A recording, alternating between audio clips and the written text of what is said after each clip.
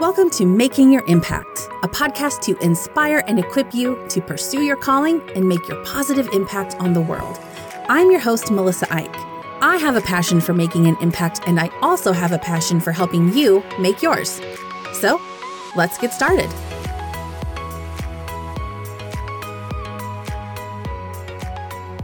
Welcome back to Making Your Impact. I am excited you're here for this special episode, a very special episode, if I do say so myself. I'm not going to give it much introduction. It's a little bit of a different format than other episodes on this podcast, but I just wanted to kick it off real quick, introduce myself. I'm your host, Melissa Ike. I am a nonprofit co-founder and director, an anti-human trafficking activist, attorney, speaker, and writer. You can learn more about me at melissaike.com. That's melissaeick.com. This is a conversation with a couple of my friends that I share something very special with, and I am going to just dive right in. Hello, everyone. Welcome to Making Your Impact. We've got a special episode today. It's the birthday episode. You'll soon find out why. I'm your host, Melissa Ike, and I've got two very special guests with me today. You all want to introduce yourselves? Hi, I'm Kaylee. And I'm Marla. And the three of us have something very special in common. Today is July 3rd. Well, when you're listening to this is July 3rd. Today, when we're recording, is not July 3rd. And it is all our birthdays. Woo-hoo. And I think that you guys should tell the story about how you first figured out that you two had the birthday. So I can tell you first that, like, you want to talk about your job at Dragonfly, Marla? Yeah. The peeps who listen know about Dragonfly. Yes. So I serve currently as the volunteer outreach coordinator at the Dragonfly home. And I started last year. And so one of my times that I was coming in before work, I was actually helping Kaylee. Because we had just moved. Right. We had just moved from old Dragonfly to new Dragonfly because we had to, we needed more space. Mm-hmm. So I was helping Kaylee sand something or paint something, and I ended up being myself and asking her life story. Literally that question. So she started it out with, well, I was born July 3rd, 1993. And I was like, no way. I was like, that's my birthday. And then I heard her story. And then we came in at the end to, check in with Melissa and Whitney. And we were like, yeah, we found out we have the same birthday. And they were like, oh, when's your birthday? And we were like, July 3rd. And Melissa's like, my birthday is July 3rd. I couldn't believe it. But the funny thing is I remember you two, burst through the door.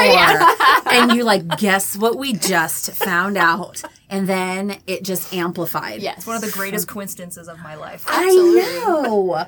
And do you want to talk about what you were doing at Dragonfly at the time? Yep. Just, I was an intern. An intern. Back in May 2018 is when I started. Yeah. So just anything and everything that needed to be done. And that included refinishing a dresser 1 week. That nonprofit life. Yep, that's right. It was a beautiful dresser. It was a beautiful dresser, and it turned out great. Mm-hmm. Yeah, you did a really good job and basically spurred my DIY side biz. Yeah, definitely. In the future. So let's talk about birthdays. So tell me, do you have a favorite July 3rd birthday party memory? Well, all the friends would always go home. For the freaking 4th of July. Or they were gone, on the weekends. So not a lot of birthday partiness necessarily, but there were always fireworks, so. Wow, we just have such a shared experience. Right. Yeah. Okay, well, maybe not July 3rd, but did you have an offset party a week earlier or later? No, one year my mom forgot and didn't give me a birthday party until October. I said best memory, not worst, Kaylee. My brother's birthday was in November, so she said, I have to give you your birthday party before your brother's. Oh, man. That's so sad. I know. It was great. So I had a Halloween-themed birthday party 1 year. That's pretty cool. Okay, so favorite birthday memory? Was it that one? I mean, it wasn't bad. Right. I didn't know. I was 8. Okay. What about you, Marla? I will say I do relate with the, having a birthday in the summer growing up was hard because, everyone's out of town. And then if you try to celebrate your half birthday, if it's, if you're in school, it's on Christmas break. That's right. Mm-hmm. So, but I would say that my favorite birthday memory was honestly last year. I was having a really hard summer, and it was actually my second day of work at Dragonfly. Right. Mm-hmm. And they ended up throwing me off because it was a surprise party, but it was a week after my birthday. And basically my whole community group and part of Dragonfly came out and surprised me. And it was a genuine surprise. I've actually, like, never been that genuinely surprised before. And my friend Michaela threw it at her house and told me we were just going to lay on her bed and watch a movie. That's right. And then I walked in. That was not what's happening. No, there were tons of people there. Yes, and it was Tangled theme, which is, like, my favorite. Oh, that's right. So it was Rapunzel themed. Sweet. So that's probably my favorite birthday memory. That was a hoppin' party. Let's see what mine is. Okay, I know for sure. This would have been I think it was my 15th birthday, and I just had like this great group of friends over, and one of the girls was starting to become my best friend and became like my best friend all throughout high school. I had these friends over. I organized a bunch of like super fun games for us to play and had like little prizes for everybody. And then it was, as July in Iowa. So I remember it being warm, but like pleasant. We just went out and like played with the basketball on our little basketball court for a while and made up games, And then there were fireworks that night on July 3rd. And so a group of us went to fireworks. And I remember we sat around and did like those, I don't know what they're called, like the hand clapping games, you know? And we just did that. And all I remember from that day is everybody just laughing. I will say this year might be my favorite, even though it's still coming up, because my best friend is getting induced on my birthday at 7 in the morning. What a nice gift for you. Okay. Get a new little niece on my birthday. Your favorite birthday. I know. Wow. And you're getting to record this podcast in advance. There we go. So this is really laying a good foundation for you on your birthday this year. I'm so glad. Do you guys, like, if I asked you if you have, like, silly birthday stories or, like, birthday mishaps? Oh, Marla's got one. Absolutely. Locked and loaded. Okay. So I could say a lot. There's been a lot of really crazy birthdays. But I would say my weirdest and craziest one was my 12th birthday party. Oh. And for whatever reason, we went out and got our hair done, which is totally normal, right? Go out and get your hair done. We, like, got our nails done. It was, like, a big, like, I mean, it was, like, probably 10 girls there. Like, that's pretty expensive. My parents, like, went all out. They felt like 12 was a big number, so they told me I could have a great big birthday. Wow. Well, I had one request, and I wanted to TP my principal and my pastor. Marla, I can't even imagine you doing this. The biggest people in life. Yes. So I thought it was gonna be because they're both really like funny people. Like they're not super serious all the time. Okay. And so now he's the superintendent of Moore Public Schools. The principal is. It's so funny. But we went and TP'd his house, and then he turned the sprinklers on while we were TP'ing him and caught us. Like came outside and was like, "I've got you!" Like. Oh, but he was like laughing. Oh yeah. It was like all okay. I mean, okay, he good. acted scary at first, but he was totally kidding. Oh, that's neat. I like your principal. Yes. Okay. And then my pastor, we went to his house and TP'd it, and he didn't come out, but the next day at church, he blamed all the boys in the youth group that they were the ones that did it. You're like, you're right, Pastor, so you got him. We're like behind him like, wow, we got him. Like, oh, I love that. I love that. That's cute. I think we're seeing like this new mischievous side to Marla coming out during the podcast. Right. I'm to be a prankster. All bets are off. I really am. Really? I haven't done it in You years. didn't do a prank the entire time I was at Dragonfly. No, I don't do it anymore. Like it was like a high school thing where we used to bring like that back. if I start I'll go on and Put on. all of But Whitney's have stuff you in back. Jell-O. For another Yes. podcast. Yeah. Classic. No, we So used to Marla is the Jim of Dragonfly. We just never knew it I know. That's what you thought. with the pranks. Okay. All right. I think that you and I need to definitely figure out how to put Whitney's stapler in some Jell-O or something, right? We have to now. At least a coffee mug. That's easy I'm to clean so for afterwards. it. Yeah, a coffee mug, right. I've heard it's hard to do because the heavier the stuff is, the more it sinks. It's actually hard to achieve. I bet you just have to to get that first bottom layer frozen, set, and then you put the next one on. Kaylee! Yeah. She's the I would real be happy prankster. to help That's with this. awesome. She has the technique. Whitney, you're not allowed to listen to this episode. Hopefully she doesn't listen to this one. We better do it pretty soon, huh? Okay. Well, the reason why I met you guys is because of your involvement at Dragonfly and like your course of study and the type of career that you want to pursue. I came to believe about you. I think it's correct that like making an impact in the world and like leaving something more positive everywhere you go, making a difference is something that's really important to you. And I was just wondering if you could just talk about like your study, and then I have these questions for you. Start out talking about it. I was going to ask, so if you have this passion to make an impact, like where does that stem from, you think? I remember going into undergrad, basically my entire life, I said I wanted to be a teacher, an elementary school teacher. So, like, went into first year of college, and it's mostly, your basic, gen eds that you're taking. But I got to take a 1 credit hour education course. It was kind of an intro to the education department.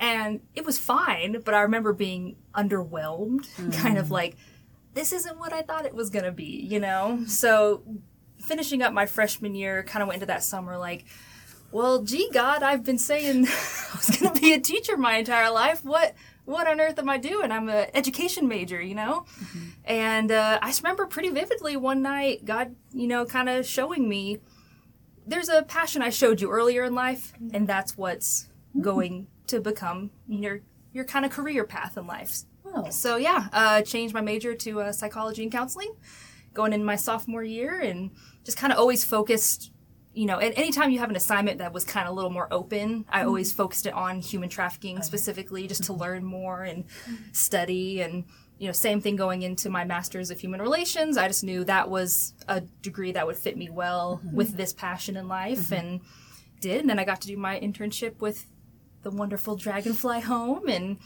it just really solidified that I was like, yeah, this is it. So the passion that he showed you earlier in life, that was human trafficking. Yeah. First learned about it. I had a friend when I was in 8th grade, lived across the street, and got a autobiography that was written by a girl who had been trafficked. Okay. I want to say in India by her stepfather. And it was just a very hard book to read, especially as an 8th grader. That's not... It's young. Yeah, it's not something you're typically thinking about at that age. Right. The world is kind of seen through rose-colored glasses, at that age. And just me in general, I'm very happy-go-lucky. So it was a hard read, but it just really stuck with me. I remember specifically it saying that she remembers her stepdad selling her, and he bought like a couple Cokes and cigarettes with the money he got for her. That's what she was worth to him. Yes, that's what he was able to buy with the money he got from her. And it was a very hard one to get through, but I just remember being like so indignant about how awful that was, And it was just something that stuck with me then, and I remember it was like it came back. Like that was just the foundation. And then it kind of came back around later. Right. Like over and over again, like you couldn't get away from it. Yeah. I can relate to that. Okay. Yep. What about you, Marla? So I grew up wanting actually to be a meteorologist. Yes. So and I forced you to talk about weather all the time. Yes, which I still love. And I still love it. And I still definitely, it's something that I love to check on. But I think that I grew up in Moore, Oklahoma, which is where all the F5 tornadoes come through. So from a really young age, I knew I wanted to help people be safe. I didn't know that was the core. I thought I just growing up in I was homeschooled, and then I went to public school and was found out I was, and at the time was smarter than the other kids and at math and science specifically. So I thought that was because I was good at it. That's what I should do with my life. When in reality, I think my heart was always to help people be safe and help them. But I actually read a book in 7th grade. It's called Redeeming Love by Francine Rivers. And when I read that book, I didn't realize what I was reading, but it really is a story about a victim of sex trafficking. So Angel in the book she's called a prostitute, and as a child she was sold into prostitution, but we all know that that's not prostitution. Right. And while at the time the law didn't define it as sex trafficking, but she was. Absolutely. And so I remember that story was such a picture of God's redemption in her life, and that it made no sense that she should have come out of that. And this is all a fictional story, but it comes from the story of Hosea in the Bible. Oh, yeah. Of Hosea and Gomer. And it shows God's redemption, how he doesn't stop going after his people. So I used to feel really hopeless about helping actual people. That's why I wanted to go into meteorology, because it was away from people. People are messy, and I am really emotionally tied to people. So if I do that, that'll just be really messy and really bad. And I think what God was showing me that whole time was just no, it's worth it. like, it is possible for people's hearts to be changed. And, like, you don't do that. Like, by grace, they've been saved. Like, by grace, like, I will, like see them, and I will see their oppression, and I will see what they've been put through, and I will save them. Like, you don't have to worry. And so I think that kind of gave me the freedom when I changed my major to human relations at OU, my third year of college. That kind of was, like, the piece that led me into that. And there's a lot that goes into that story. There's Haiti involved, and learning about slavery there, but ultimately I think he was showing me, like, you know, back to, like, what I always wanted to do is just help people. And so, yeah. So you were both about the same age, like middle school, when you first learned about human trafficking, whether it was called that or not. Right. And so that's really when God sparked that in you. And then you went different paths. I think that's pretty normal, though, to go one way, especially when it comes to, like, your career, because you're like, this is what you do to make money. And and like, if you have a passion for making an impact, you don't always think that that's going to be, like, your career path. They're somehow, like, separate. Right. You're not aware of what the options are, I think. That's I right. didn't know what a nonprofit was, you know? No. Like, never even heard of that. For sure. Didn't know that was a career option. Right, absolutely. Maybe working for one. Maybe. Right. No, but I will say I was a real weird kid, and I pretended to run a homeless shelter in my bedroom. I played by myself a lot because my siblings were all older, and It's amazing. I was always doing, like, playing these scenarios that had to do with, like, rescuing in quotes, or helping people get back on their feet, or rescuing animals. I would pretend that I was also, like, a park ranger. I was an environmentalist for ages 9 to 10. And then, eventually my Barbies were often, like, serving people. They were having adventures where they helped flood victims and avalanche victims. Guys, I was such a weird kid. precursor. I know, right? It is, but I'm like, I was legit born this way. You were so aware as a young kid, though. Guess so, guys. I don't know. But my distinct memory is, oh my gosh, the listener can't see that I'm covering up my eyes. I don't consider myself to be someone who's embarrassed very often. It's just so weird. I'd pretend to fold blankets and put them away so they could be distributed to the people living in the homeless shelter beyond my bedroom walls. This is like everyone's dream child. I like, guess. Right. Is it though? No, kind of. I drew my out children do this. I drew out checks, like not paychecks, but like checks, and then I would make them out to, like, various vendors, and I would go to the door of my bedroom, and I would pretend that they were, like, delivering food or water or things, and I would, like, cut out the check and, like, give it to the imaginary person on the other side. You all. That's incredible. What, though? What kid does that? It's super weird. It's weird.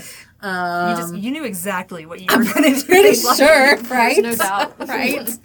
I also always, and I would draw posters for the organization, and I would tape them around the house. So my parents would just, be watching TV and walk out of the kitchen. There'd be, like, posters, my Barbies, and you probably don't know Gem and the Holograms, do you? Just before your time, anyway. But that was like a girl rock band cartoon that had dolls with it. And so they would put on charity concerts. So my parents would get up some Saturday morning, and I would have already been awake and created concert posters, and they would know that at a certain time they were to come into my bedroom. And I would have all the dolls lined up with their fake instruments on my window seat, and I would play, like, little songs on my tape. But they were like Paula Abdul. They were like real songs. Like, these were... That's where it's at. Yeah, there was no kids' songs. You were literally event planning as a 9-year-old. I know. I know. Isn't that weird, though? Everything from paying the vendors to making posters. Like what is the deal? What is the deal? I know. It's so funny. So I think that was a big moment for me when I realized that literally this had been a pattern for me, like, for my entire life. And then it's funny because I, too, decided in 8th grade that I was going to go into public relations because I took a businesses and careers class. So I got to college and I was like, I know my major. And then I took my intro to public relations class, and I was like, I hate this. I have lots of respect for people who do PR well. It's great, but I just knew it wasn't for me. Naturally, I switched to French. God can literally use any major That's to right. get you where he wants you to go. Yeah, that's so true. Do you guys want to describe a little bit the human relations major at OU? I feel like that both of you ended up majoring that, although you didn't know each other. Because Marla, you got your undergrad, and Kaylee, you were doing your grad, master's degree in it. It's a really unique program, and I have ended up having several interns who studied HR, and I feel like it's really informed your work, making an impact. Well, people always assume when you say MHR, undergrad of HR, they think human resources. Right, and now I think the opposite. I'm like, human relations. Oh, you mean HR like human resources like everyone else in America. Right. Okay, Yeah. So it's not human resources. You're not doing, Not at all. Yeah, not totally that different. the hiring, firing, Right. Stuff for a business. No, it's very multidisciplinary. It covers areas like counseling, social justice. It's like activism Yeah. related. So it's actually the only that I know of. I think human relations is only at the University of Oklahoma. So George Henderson, who was the first African-American man to live, even own land in Norman, Oklahoma, which he got a lot of hate for it when he did that back in the 60s. But he teaches actually history of racism in HR now. He's retired and everything, but he's actually started this major because he saw that there were so many students that specifically wanted a major geared towards activism and towards fighting for justice and social justice type things. And so he opened this up, and now we have a whole program of the master's degree, which you can go into 3 different ways. I think it's nonprofit, and then there's there's just generalized, and then you can actually go the human resources route Yes, through it. you can. But yeah. And isn't one of them also counseling? Isn't there a Yes. counseling route? Kind of an LPC route to get there.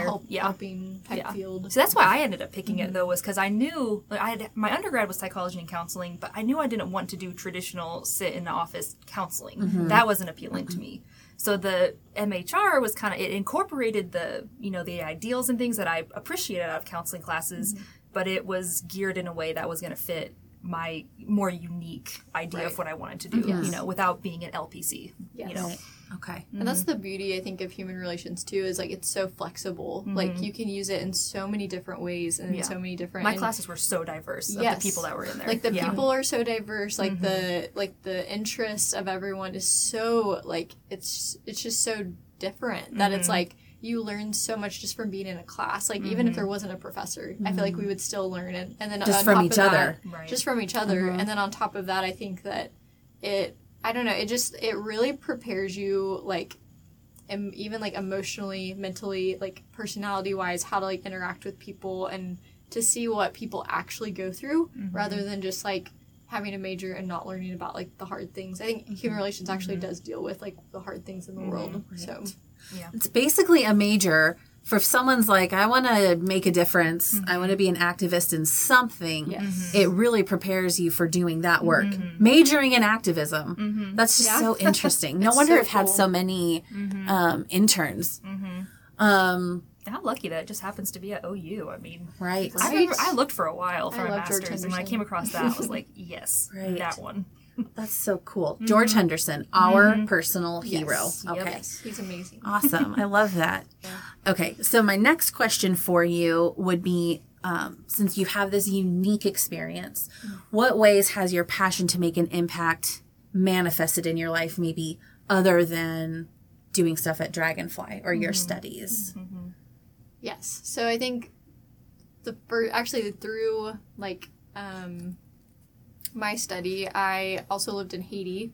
So before I came to Dragonfly, I spent 2 summers in Haiti, and kind of like you, Melissa, I learned a lot about the injustice of what happened to the Haitian people, and the poverty that they lived in, the way that Americans have tried to come over and help, but it wasn't effective, and actually ended up hurting them more than helping them when they'd already been hurt so much by the French in the past. And so I think that seeing that cycle of abuse, neglect, people trying to or even people trying to do the right thing, but it's not actually the right thing. I think that was something I saw and I really grabbed onto before even really knowing that I was passionate about human trafficking.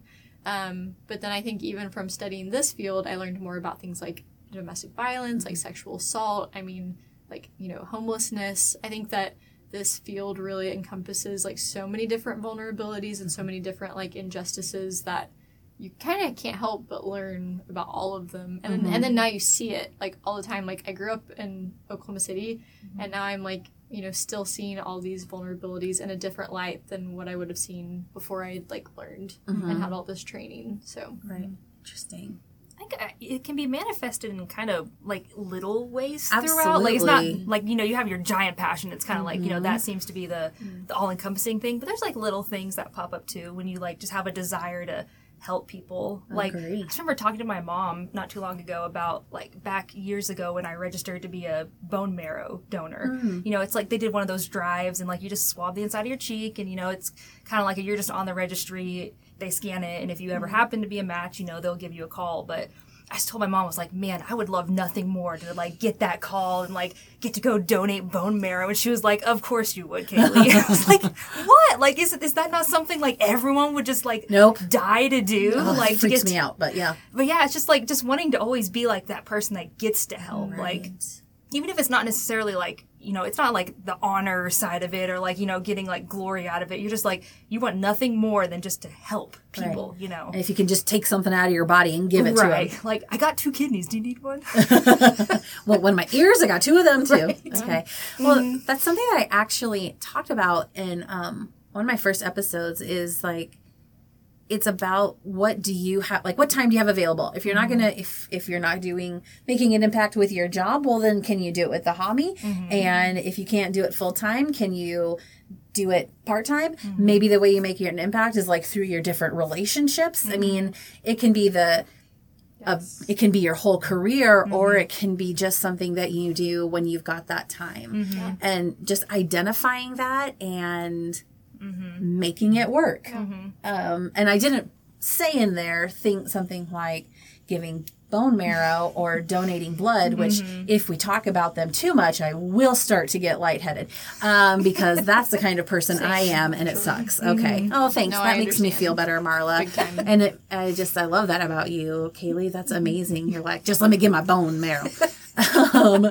But yeah. Yeah, absolutely. It's those little things too. I think it's just being aware of it and then finding the opportunities and then making the time, doing what it takes, making the time in your life to do that. Right. I think people can get overwhelmed thinking about ways to get involved that they think like, man, it's going to have to be like, I have to go every Tuesday for 4 hours in the evening and gee, that interferes with the schedule. I'm not going to be able to do it. And if I can't do it all the way, I don't want to do it at all. And like, that's not what it's supposed to be. It's not what it has to be.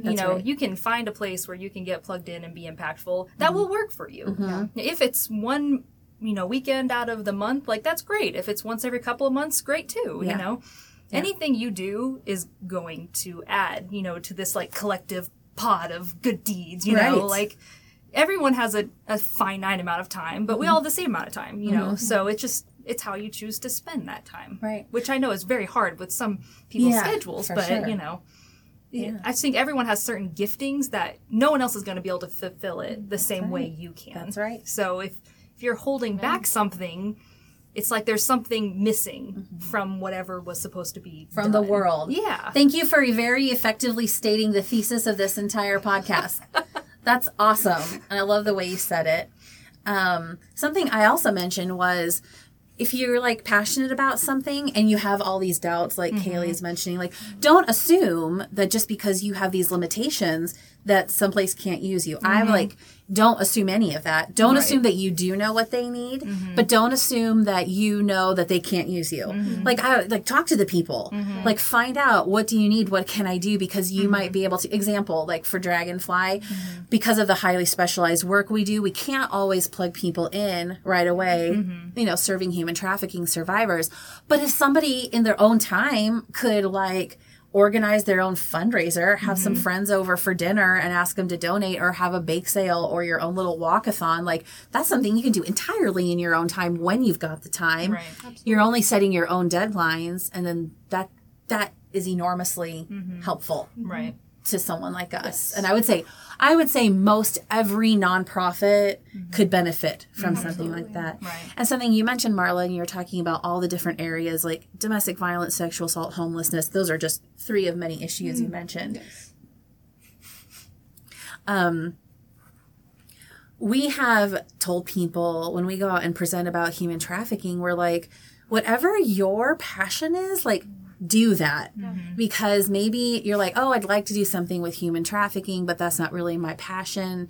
Okay, but if you are helping someone who is struggling in poverty or mentoring a child, or you're an excellent foster parent, you're a teacher, you're a counselor, you know, all of that can make such a difference in reducing like the vulnerabilities. Something. So it's all, like you've put it very well. It is a collective pod of good deeds, I believe is how you said it. Exactly how she said it. Okay, great. And yeah, but all of it's like eventually you get the snowball effect going of people doing good stuff. You just don't even think about some of the different needs out there, though. Yeah. You know, that you think about, like, in certain areas like human trafficking, only about being on, like, the front line, you know, working directly with the victims. And you don't realize how much background work has to go into, and very specialized different backgrounds. Like, I just remember my husband Jamin coming, and he did security systems, and like coming and just giving like a security analysis for Dragonfly and being like, these are the things I think you could need. Like, I don't think people would ever assume like, gee, security system person coming and helping. You know, you just don't think of like those individual specialized areas, but like there's so many different ways you could help. Absolutely. You know? Yeah, everyone has something to contribute. Yeah. I'm feeling real fired up. Okay, next question. These are questions that I texted you all earlier. And I'm just saying that for the benefit of the listener. Okay, so we've talked a lot about all these like super fun times, but what obstacles have you faced and overcome, if any, with making an impact? Whether that's, I don't know. I don't actually want to inform what you're going to say. Just what are some things that come to mind? For me, so me and Melissa talk a lot about the Enneagram, and so if you're familiar with that, I am a type 2. So type 2 is the helper. So I think for me, the biggest obstacle I've actually come into with making an impact, and specifically for me, I always try to take on projects, and like, while people can look at me a lot of times and be like, wow, she's such a great person because she's taking on this person and she's helping their rent get paid. Like, I've had friends that have, like, drug addictions, they, you know, lose their jobs, they have disabilities, and I will try to take on everything that they are going through and be their, like, advocate when I already work at a nonprofit. And even if I didn't, I still feel like that's not something that someone, you know, not qualified for that should take on. But I think my biggest obstacle is I say yes to so many things, and then I feel the weight of someone's entire situation, and I feel like it's my job. Like, because I think there's a pride in it that's like, oh, I think like nobody else will do this, and I tend to get mad. I'm a Christian, tend to get really upset at the church, and God's this year shown me a lot of that is like, you know, an own pride in my own heart, and He's kind of shown me now to like part of what I do out in my outside time outside of Dragonfly. Is I really do try to help educate my local church, and hopefully that will get relayed to other churches sometimes. But if I can just do that, like, that can help. And so I think to bring that all around, I think overcoming that has looked like, honestly, it looks like taking care of myself. As weird as that sounds, like, if I'm going to make an impact and I don't take care of myself, like, the impact's just not going to be that great if it even is. Get burnt out. And like I was talking about earlier in Haiti, all the things I saw that Americans were doing where they were coming in and they were passing things out and it wasn't actually helping.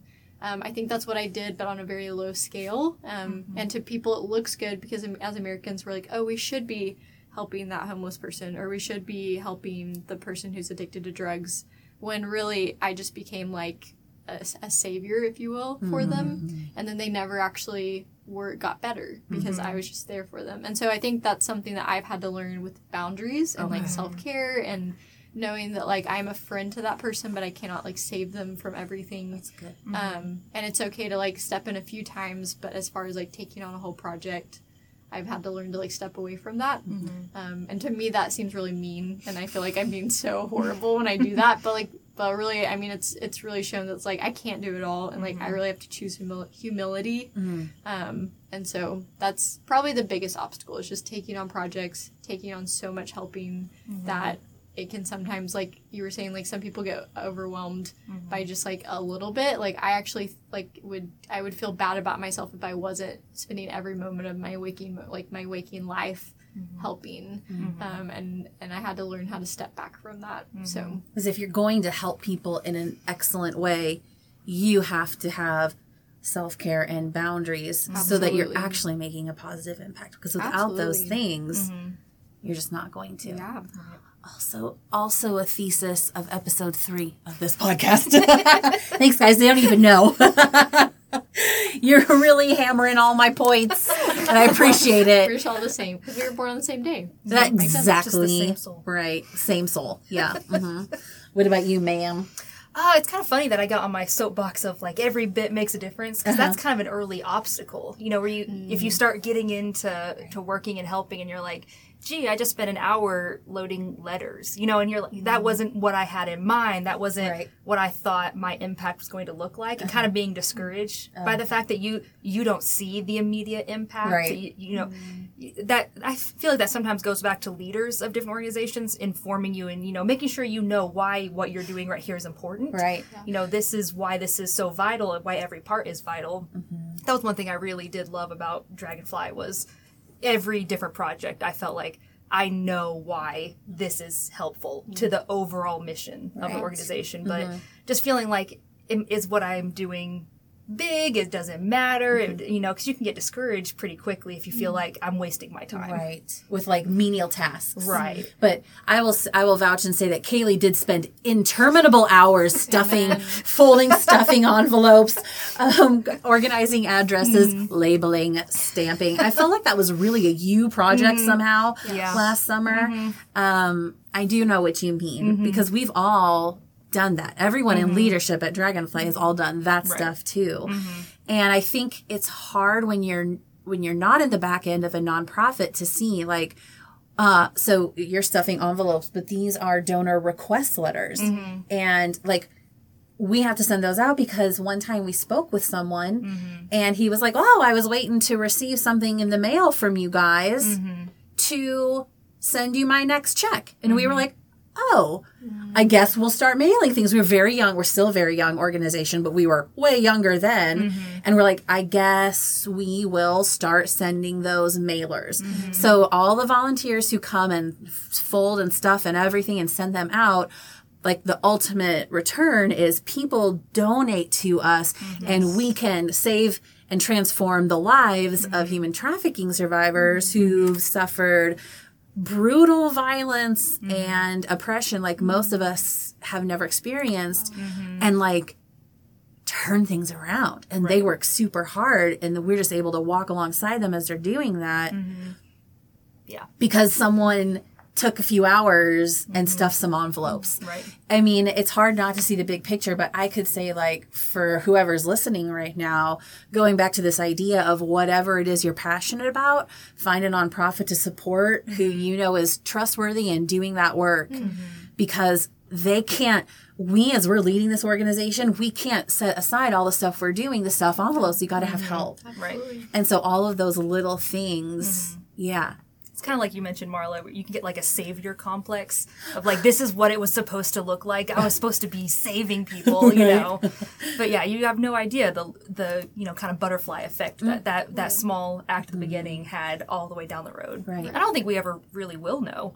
That's true. You know, Absolutely. I think that's the beauty of so many of those tasks is like, we don't know, and I think that's something that even working in a nonprofit, like confidentiality is huge, and especially in the work that we do. So most of the time we don't know like 98% of like what actually is happening. Right. And I think because our department we're not direct care, so we're not working one-on-one with survivors. Just wanted to clarify. Yeah, but that's true, and I think that like that's something that has helped me a lot, like because you eventually get used to it, and it's something you do, and so like initially going into this job, like, or internship or whatever, I think we think a certain way about like what like working at a nonprofit that fights human trafficking will look like. And when it's nothing like what we thought, we like get those expectations completely torn down, but then we're able to build up like, okay, but there is more meaning and like the background work, and every job is equal. It's just like we need all hands. And we would never tell like someone else, like we would never tell like you know, another intern like, oh well, you just like research labor trafficking, so I mean you're not really doing the work. Like we would never tell that to somebody else, but we somehow think it about ourselves. Right. You know? Yeah. That makes sense. Yeah, it's like it's this like juxtaposition between like your pride thinking like I need to be doing these great things, and then also like your self-esteem being like I'm not doing anything good, you know. The obstacle is ourselves. Yes, exactly. That actually flows pretty well though into my last question for our podcast episode, which is what are some rewards? So like you're doing this, I mean, I know Kaylee, we didn't even talk about the fact that you're helping college students every day at Southwestern Christian University, but like whether it's in the context of that job, working at Dragonfly or something else, what are some unexpected rewards that you've experienced as you have pursued these careers, making an impact with these certain expectations you have, and those get torn down, but then replaced with something else, which in my experience can be like blessings that are so surprising. You're like, whoa, I didn't even see that level of awesomeness coming. Any thoughts on that?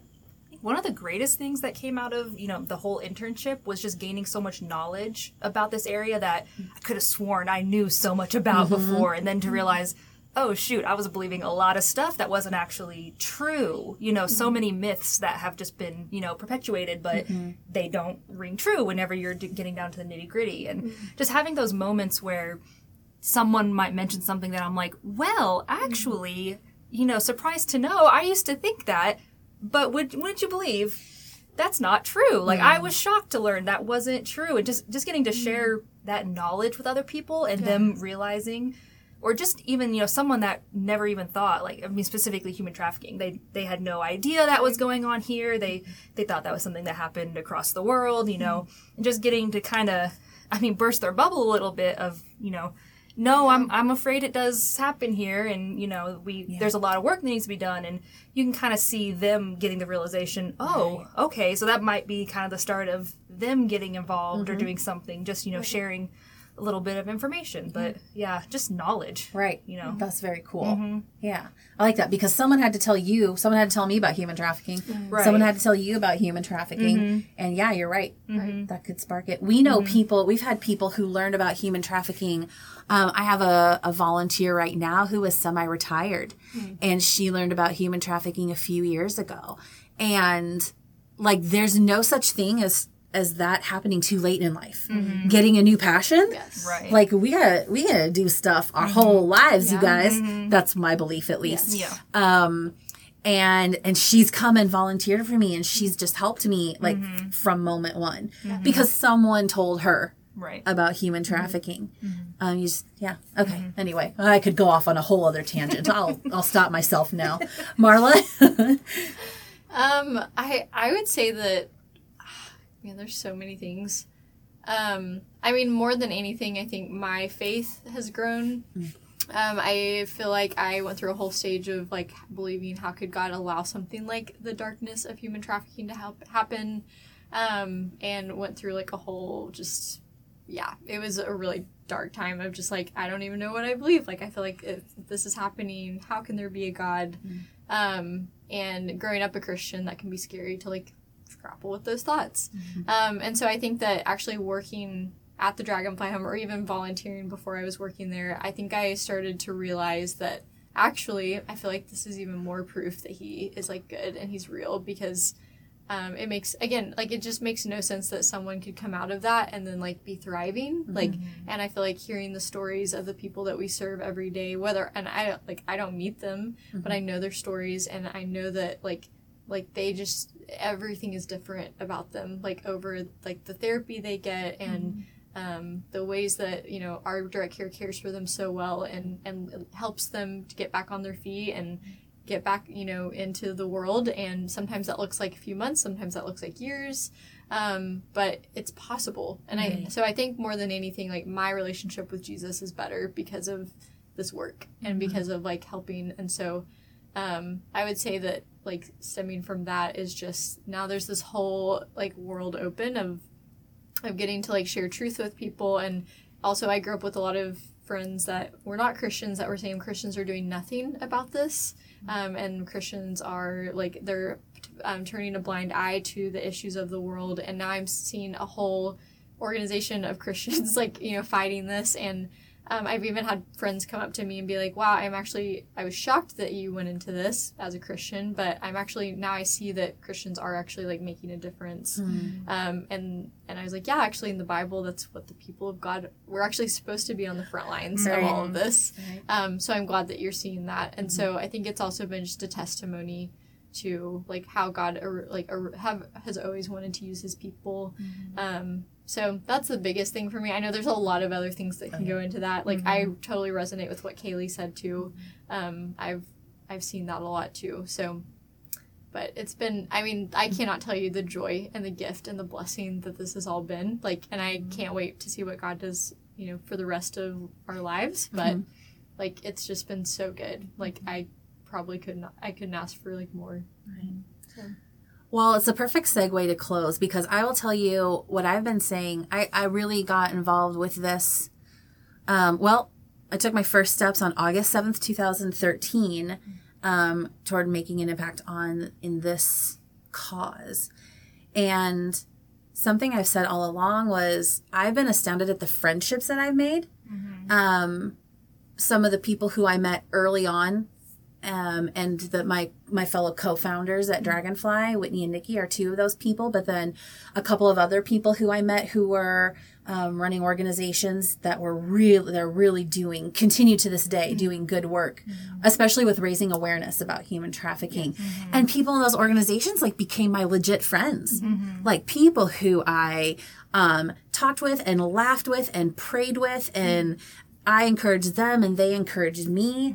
And I was like, well, I didn't even expect to get awesome friends out of this. And now here I am, like, sitting here with you guys. It would have been a year or so ago that we would have discovered about our birthdays. It was before our birthdays, because I made a plan in that moment, which I executed, which was to make a photo montage of the three of us and Tom Cruise, because his birthday is also July 3rd.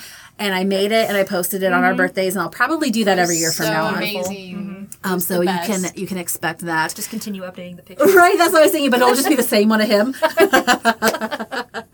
And anyway, it's just like, this is kind of like the perfect example of that, because you two have been such a blessing, and we all just have loved knowing you, and so grateful, even though I've placed my hand upon your shoulder, Kaylee, because they can't see me doing that.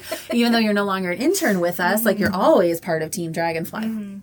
We say this. Yes. And then Marla being on our staff, and just, having you people become such good friends. That means the world. I never saw it coming. Never would have known. Here we are. Yeah. I interviewed you, Kaylee, in a coffee shop in February. Wow. And I told Whitney, I was like, she seems really cool. She's very bubbly. And I was like, I think we should go for it. And so even that, how that all worked out was so last minute. Literally as last minute as it could be to get my internship approved at OU. Wow. Just like slid it in at the last second. And then you were with us for a really long time. And then you left and we were sad. But we still love you. No, right? Well, okay. I guess this is it for our birthday episode.